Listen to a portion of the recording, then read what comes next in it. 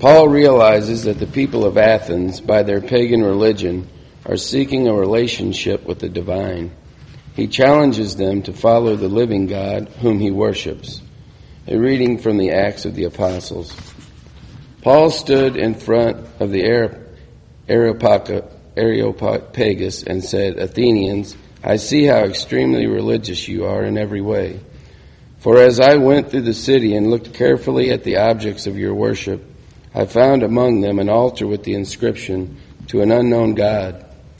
What therefore you worship as unknown, this I proclaim to you. The God who made the world and everything in it, he who is Lord of heaven and earth, does not live in shrines made by human hands, nor is he served by human hands as though he needed anything, since he himself gives to all mortals life and breath and all things.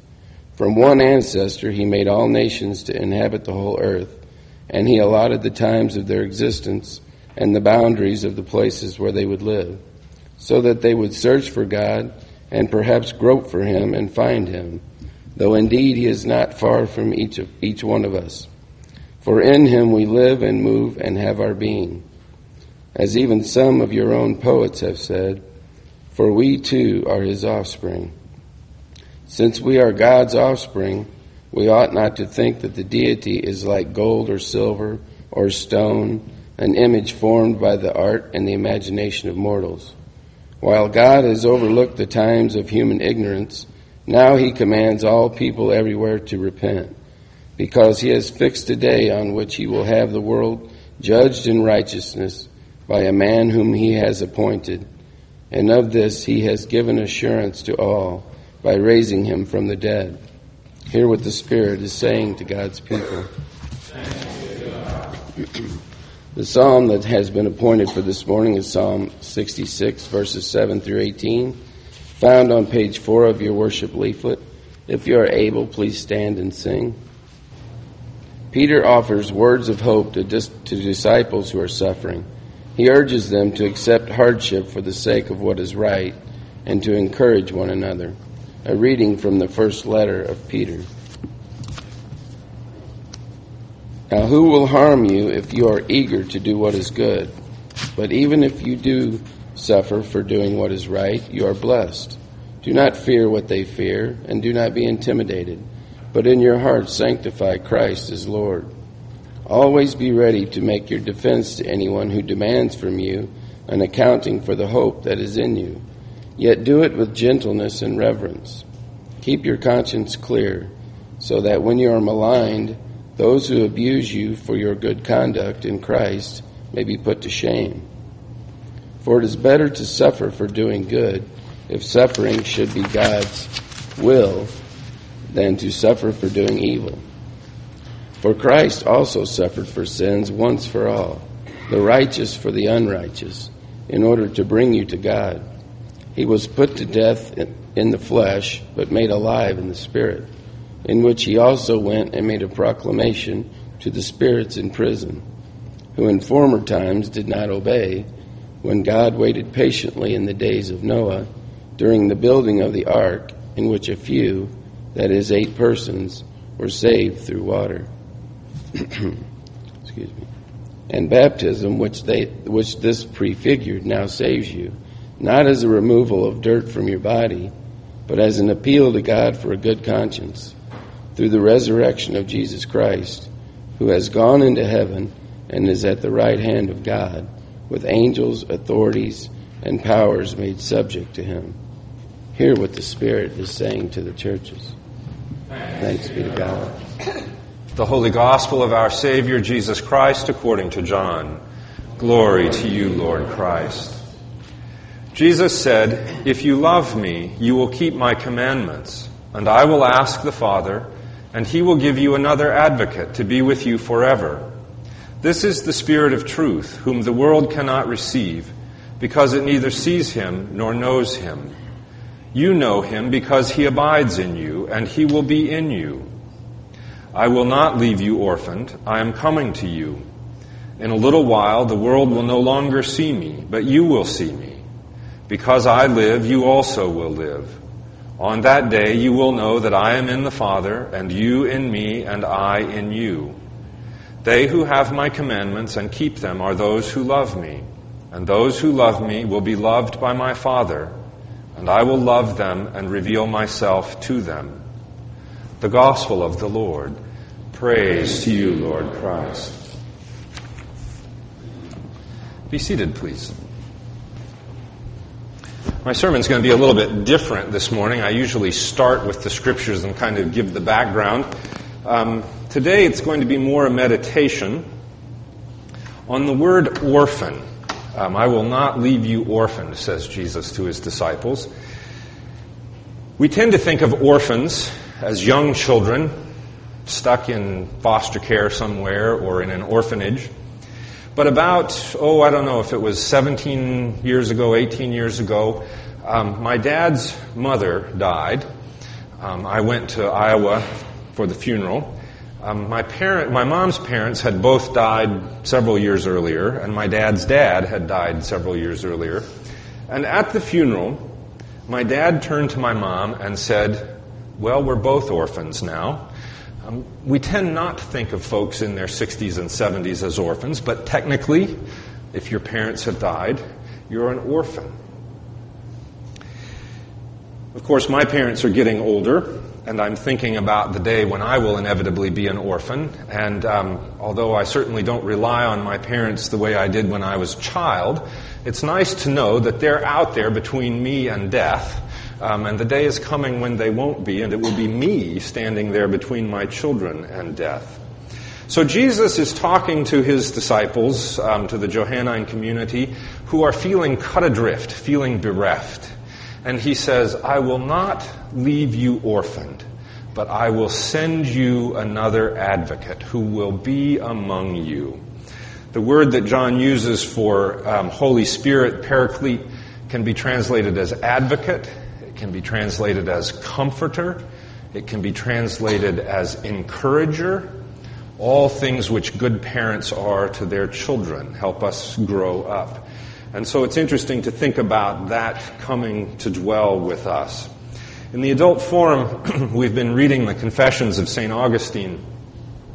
And I've had to revise my view of Augustine. I've had this very Protestant view of Augustine refracted through Luther as being very, very pessimistic about human nature, about nature in general. It's all just depraved, and we can only hope that God's mercy will save us and get us out of this. Augustine, in reality, is much more optimistic about the world. In fact, he's probably too in love with the world, if anything, rather than wanting to be free of it, and talks about his deep love for all of it. But sin, for Augustine, is disordered love. It's loving the creature rather than the creator, loving a thing for itself rather than for God. He tells the story in the Confessions of being a kid and with some friends stealing some pears from an orchard and then sneaking off and eating those pears, and they didn't taste very good. It was the fun of stealing them that he was after, loving the thing for itself. And if he had loved them for God, they probably would have tasted a whole lot better. We might call that now addiction or codependence, loving the thing for itself rather than for the Creator. And correctly ordered love is loving the Creator through the thing. So think about your parents. If you were lucky to have good parents, you probably went through 3 stages in your love for your parents. I know that I did with my parents. In the first stage, I loved them for their benefit for me. As a 2-year-old and a 6-year-old and an 8-year-old, I didn't very often think of the world from my parents' perspective.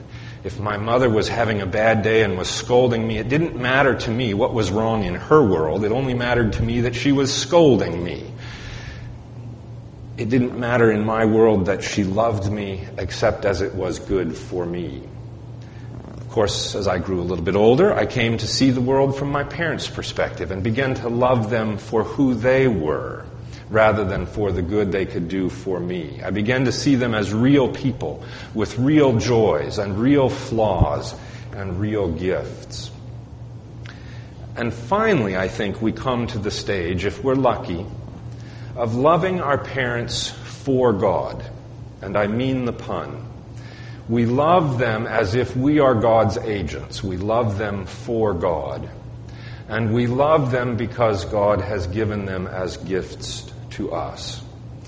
And hopefully, even if you haven't had good parents, even if your life has been difficult, you can come to that point where you can at least allow God to love them for who they are. Love them for God.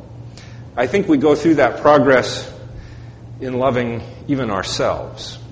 At first, we love ourselves for the benefit that we bring to ourselves. Watch a 2-year-old dancing to her own music, and you know what I mean. She's just having a great time. But boy, if something goes wrong in her world, watch out. She can't see it from the other perspective. Then finally we get to the point where we can see ourselves from a realistic perspective, see ourselves as real people with real gifts, and we can love ourselves for ourselves. And at the last, we never get there, of course, in this life, but this is where we're going. We see ourselves from the divine perspective.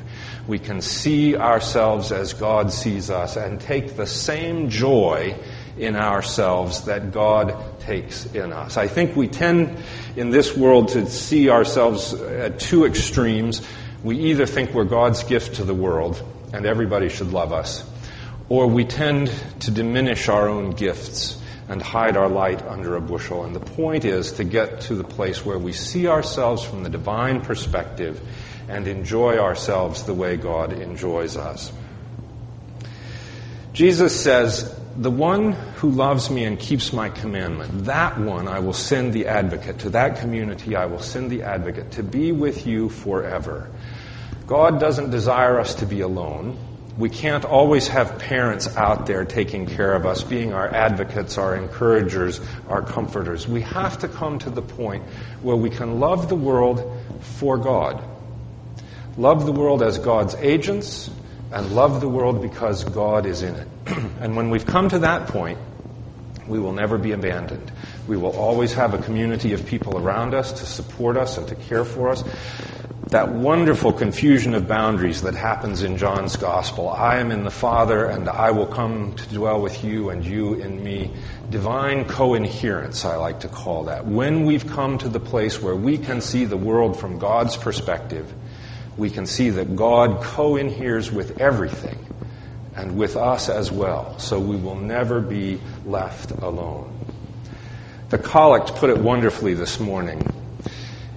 Pour into our hearts such love for you that we, loving you in all things and above all things, may obtain your promises, which exceed everything that we can desire.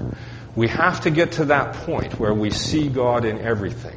I think that's why we're given parents, is to get that practice. If we've got good ones, we're lucky and we can practice with them. If we've had bad ones, so much the more we need to get to that point where we can love them for God, see them as God sees them, so that we can see ourselves as God sees us, and see the world as God sees the world, and enjoy it the way God does.